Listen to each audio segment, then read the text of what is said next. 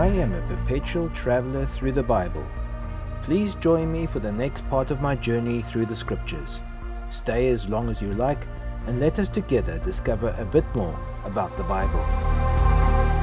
In Matthew 24, Jesus' great prophetic passage, known as the Olivet Discourse, he refers to the events that will take place in the final week of years that appear in Daniel chapter 9.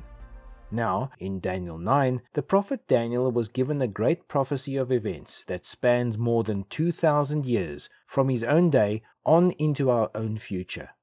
Marked out on this prophecy is a period of 70 weeks of years. 70 weeks would be 490 years. That is 70 weeks times 7 years, which is equal to 490 years. The 490-year period that Daniel said would be fulfilled began with the building of the wall of Jerusalem in the days of Nehemiah until the end of the age. Before his crucifixion, as Jesus talked with his disciples on the Mount of Olives, he told them what would happen in the period just before his second coming. In that period he refers several times to what he calls the end of the age. This is the same final 7-year period of Daniel's prophecy that Jesus refers to when he speaks of the end of the age.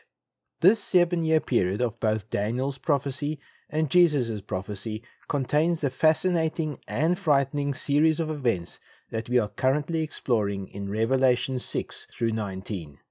If you read about the life of Christ in the Gospels of Matthew, Mark, Luke, and John, you will notice that almost 1/3 of the entire story is focused on a single 7-day period, the week leading up to the crucifixion. In the same way, 13 of Revelation's 22 chapters are focused on a single 7-year week of time, a period which comprises the end of the history of this age. This 7-year week is characterized by 3 series of events: the 7 seals, the 7 trumpets, and the 7 bowls of wrath. Each of these series is divided into 4 and 3. That is 4 visible and recognizable events, and 3 revelations of what is occurring behind the scenes, in the hidden realm of the angels, both the Lord's angels and the fallen angels. That is the realm of the Spirit. In episode 30 of the Journey Through the Scriptures, we ended the podcast talking about the first of the 4 horsemen of the apocalypse, the rider on the white horse. I shared my personal conviction that this rider on the white horse is most likely the long-predicted Antichrist that Scripture speaks of in various places, who is yet to appear in these last days. Now we will move on to the other 3 horsemen. Revelation 6 verses 3-4 says, "When he opened the second seal, I heard the second living creature say, 'Come!' And out came another horse, bright red.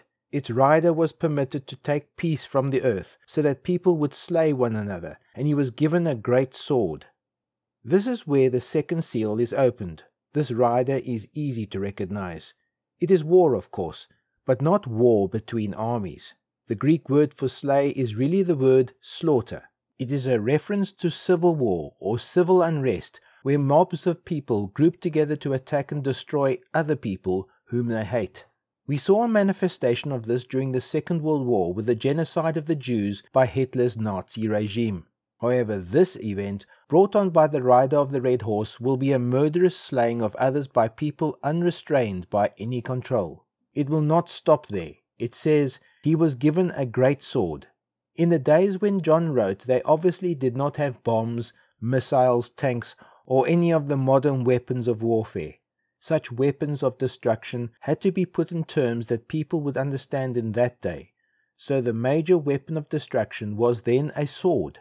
This is a great sword, a powerful weapon of mass destruction. This might be a way of describing nuclear warfare, something that destroys enormous numbers of people.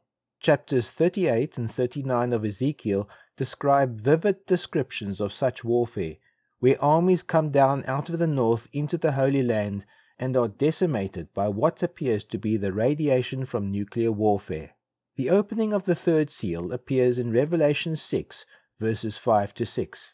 "When he opened the 3rd seal, I heard the 3rd living creature say, 'Come!' And I looked, and behold, a black horse, and its rider had a pair of scales in his hand. And I heard what seemed to be a voice in the midst of the 4 living creatures saying, A quart of wheat for a denarius, and 3 quarts of barley for a denarius, and do not harm the oil and the wine. Most Bible scholars interpret this as widespread famine on the earth. The mention of scales symbolize food being weighed out carefully. It is in such short supply that it must be rationed. Even then, no one can buy very much because it takes a day's wages or a denarius to earn a single quart of wheat, or, because it is cheaper, 3 quarts of barley. This would only be enough food for one person for a day.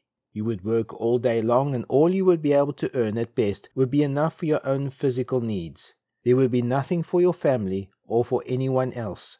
But notice how the luxuries, the oil and the wine, are left untouched.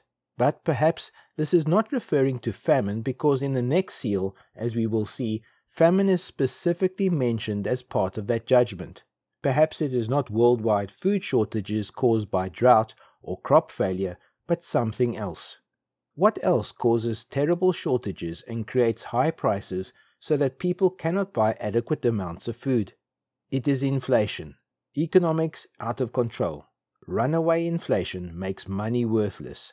That in turn brings the rigid controls over buying and selling which we find in chapter 13, when, under the reign of Antichrist, the whole world is subjected to enormously restrictive controls so that no one can buy or sell unless he has the mark, that is, the name of the beast or the number of its name. This appears in Revelation 13 verses 17. In Revelation 6 verses 7 to 8, the 4th seal is opened. When he opened the 4th seal, I heard the voice of the 4th living creature say, Come. And I looked, and behold a pale horse, and its rider's name was Death, and Hades followed him, and they were given authority over 1/4 of the earth, to kill with sword, and with famine, and with pestilence, and by wild beasts of the earth. The word translated as pale is actually chloros, from which we get the word chlorine or chlorophyll. In other words, a pale green horse, like chlorine in color. This rider is named Death, and following along behind was a figure that is identified as Hades, or Hell. In other words, Death takes the body, and Hades takes the soul. There are 4 forms of death that are related to this attack. Firstly, the sword. The word used here in Greek is not used in the context of war, but murder, individual assault upon another. It is people taking the law into their own hands and murdering other people without any regard for justice or law. Secondly, with murder comes famine and widespread starvation. When civilization begins to crumble, the defenses of mankind against diseases are lost as well. Thirdly, there is a reference here to biological warfare, the willful spreading of diseases among people, so that they are wiped out en masse. It covers also the appearance of previously unknown diseases. The COVID-19 virus pandemic is but a shadow of what is to come. The 4th death comes from wild beasts of the earth, where humans are attacked by these predators. The scriptures say that 1/4 of the earth is given over to the 4 attacks. It is difficult to know whether it is a geographic or a demographic division of earth. If it is geographic, then 1/4 of the globe will be decimated by these terrible plagues. If it is demographic, it means 1/4 of the world's population is taken. Today, that would mean the death of 1.97 billion people. These 4 seal judgments are all references to forces that are already at work amongst us, but they will be carried into uncontrolled and unrestricted levels. So these 4 seals confirm God's pronounced method of making men face up to truth. How does He make us stop hiding our heads and refusing to face reality? By allowing evil to have its full power over us. Just look at what Paul says to us in his letter to the Romans in chapter 1. Therefore God gave them up in the lusts of their hearts to impurity, to the dishonoring of their bodies among themselves. For this reason God gave them up to dishonorable passions, for their women exchanged natural relations for those that are contrary to nature. And the men likewise gave up natural relations with women, and were consumed with passion for one another, men committing shameless acts with men, and receiving in themselves the due penalty for their error. And since they did not see fit to acknowledge God, God gave them up to a debased mind to do what ought not to be done. God teaches us to face up to unpleasant truths by giving us what we demand. If men want to believe a lie, then God will send the lie of the Antichrist, described as the powerful delusion by Paul. If men want to kill and destroy and refuse to see the evil of that, then God gives them over to widespread anarchy, mob rule, and ultimately nuclear destruction. If men want more wealth and more luxury and higher standards of living, they are given what goes along with it, high inflation, which finally makes their money worthless. These cannot be stopped, because they are the inescapable consequences of the evil of mankind. There are still 3 seals left, and unlike the first 4 seals, these are not man-made disasters, but supernatural acts of God. Revelation 6 verses 9 to 11 says, "When he opened the 5th seal, I saw under the altar the souls of those who had been slain for the word of God and for the witness they had borne. They cried out with a loud voice, 'O sovereign Lord, holy and true, how long before you will judge and avenge our blood on those who dwell on the earth?' Then they were each given a white robe and told to rest a little longer, until the number of their fellow servants and their brothers and sisters should be complete. Those were to be killed as they themselves had been." There are 3 more seals to look at. Only 2 of them appear in chapter 6. In these 2, natural forces are not allowed to affect mankind, but there is something quite different. We are shown supernatural activities, God working in the midst of the judgments of the 4 horsemen, both for good and for evil. This is a difficult couple of verses to grasp, because it is dealing with a phenomena that is hard for us to comprehend. That is, how people can die over a period of time, yet all arrive in heaven together. This marks the difference between time and eternity. The altar mentioned here has not appeared in Revelation before this, but later references in this book will show us that we are viewing the great temple in heaven, the temple which Moses saw when he was on Mount Sinai. Moses was shown a pattern which he was to copy in the old tabernacle. He was ordered to copy it exactly as it was shown him. Other scriptures teach us that these symbolize the ultimate dwelling place of God, which is man himself. Man is the dwelling place of God. When we come to the end of Revelation, we will see that fulfilled. It is man who becomes the temple of God. These symbols are a clear image of the psychological makeup of our humanity, body, soul, and spirit, just as the tabernacle consisted of the outer court, the holy place, and the Holy of Holies.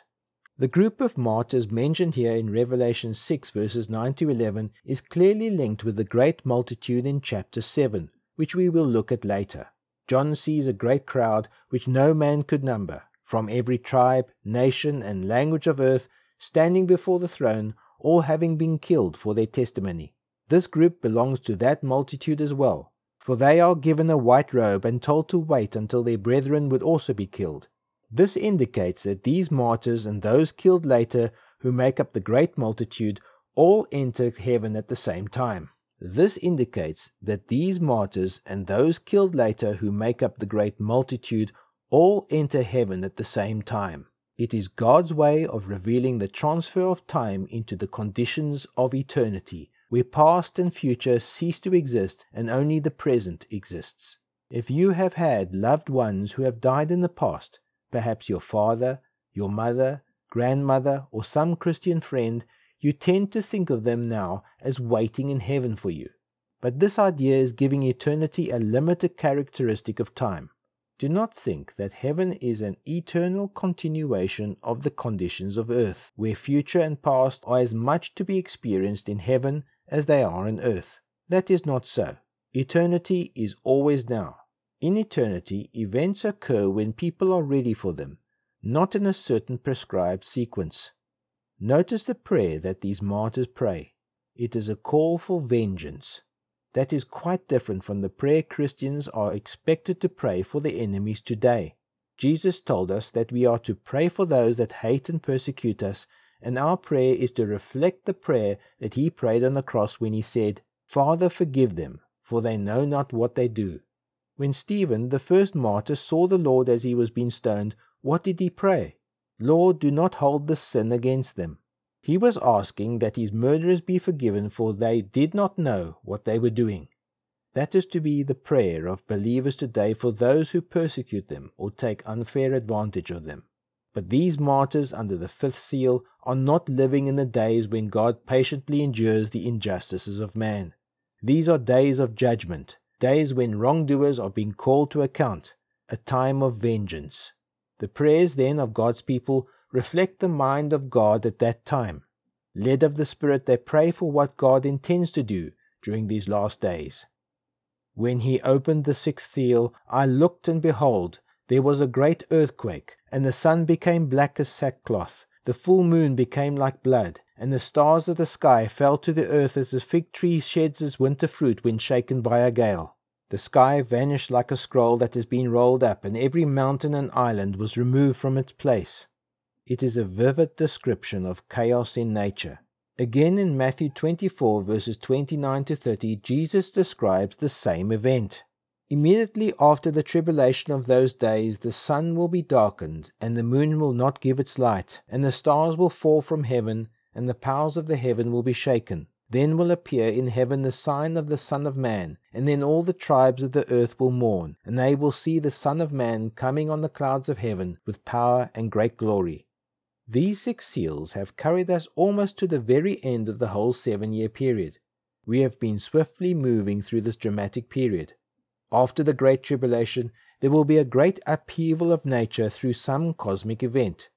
Perhaps it is the approach of an undetected planet like an asteroid, or a comet, or a rogue star that will disturb the gravity of the earth. The world's volcanoes will begin to erupt. There will be great earthquakes, much larger than the ones that we have ever experienced, and the stars will appear to be falling from the sky. The darkening of the sun and the moon will probably result from the ashes and dust caused by these phenomena. In Luke 21 verses 25 to 27, Jesus describes this time as well vividly. And there will be signs in sun and moon and stars, and on the earth distress of nations in perplexity, because of the roaring of the sea and the waves, people fainting with fear and with foreboding of what is coming on the world. For the powers of the heavens will be shaken, and then they will see the Son of Man coming in the cloud with power and great glory. It will be a time of terror and anguish throughout the earth. What will be the effect of this on the people? John now sees the final scene under the 6th seal in Revelation 6 verses 15 to 17. Then the kings of the earth, and the great ones, and the generals, and the rich, and the powerful, and every one, slave and free, hid themselves in the caves and among the rocks of the mountains, calling on the mountains and rocks, Fall on us, and hide us from the face of him who is seated on the throne, and from the wrath of the Lamb, for the great day of their wrath has come, and who can stand? Who can stand? That is the question left hanging in the air. Of course, no one can stand. It is the end of civilization as we know it. All people who have not yet believed in Christ, who have refused his offer of grace, are the subjects of this terrible catastrophe and cry out in desperate fear. The prophet Isaiah repeats this attitude of mankind on that day in Isaiah 2 verses 21 and also in Isaiah 26 verses 10 when he writes, On that day mankind will cast away their idols of silver and their idols of gold, which they made for themselves to worship, to the moles and to the bats, to enter the caverns of the rocks and the clefts of the cliffs, from before the terror of the Lord, and from the splendor of his majesty, when he rises to terrify the earth.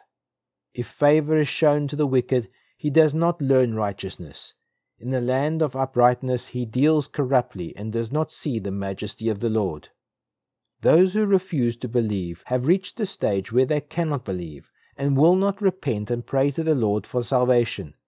Instead, they are driven by a terrible fear and pray to the rocks to destroy them. It is a strange phenomenon that every unbeliever is convinced in his own heart that death is somehow an escape into oblivion. Somehow, they think they can escape the terrible consequences of their evil by dying. This is why many people commit suicide. They believe they are escaping their problems, that there will be no consequences beyond death. But the Word of God assures us that this is not true, because in Hebrews 9 verses 27 the Scriptures declare, It is appointed for man to die once, and after that comes judgment. As believers, why are we told these terrible truths? If we belong to the Lord now and are members of His body, the true church, we know that we will not be part of this scene. This is the great promise we have heard several times in Revelation up to this point. This whole scene is specifically sent to the 7 churches of Asia to read and understand. So why are we told? It is not only to make us more impassioned in our witness, it is also intended to show us where the world's forces and movements of today are going to end up. We are told this so that we can recognize the evil while it still looks good, and so be able to judge what to cling to and what to reject. Jesus tells us the whole truth in one verse in John 3 verses 36 when He says, "Whoever believes in the Son has eternal life. Whoever does not obey the Son will not see life, but the wrath of God remains on him." The reason for these judgments is human pride. Isaiah states in Isaiah 2 verses 17, "And the haughtiness of men shall be humbled, and the lofty pride of men shall be brought low, and the Lord alone will be exalted on that day." We all have this terrible desire within us to be in charge, to be in control of our lives and of other people's lives, to run everything, to be the center of our own little universe, and to judge everything as to whether it pleases us or displeases us. This is the pride of man. Only God's grace can humble it. The sight of God's Son dying in our place ought to make us see the evil of our hearts. But if grace does not humble us, ultimately judgment will. If we are faithful to the Scriptures, we must recognize that the day is coming when the wrath of God must be poured out on the unrighteousness of men, and it is to that day that we have come. Let us be sure that none of us has an evil heart of unbelief. This is David Wiles, your fellow traveler in Christ, and this has been the Journey Through the Scriptures podcast, episode 31.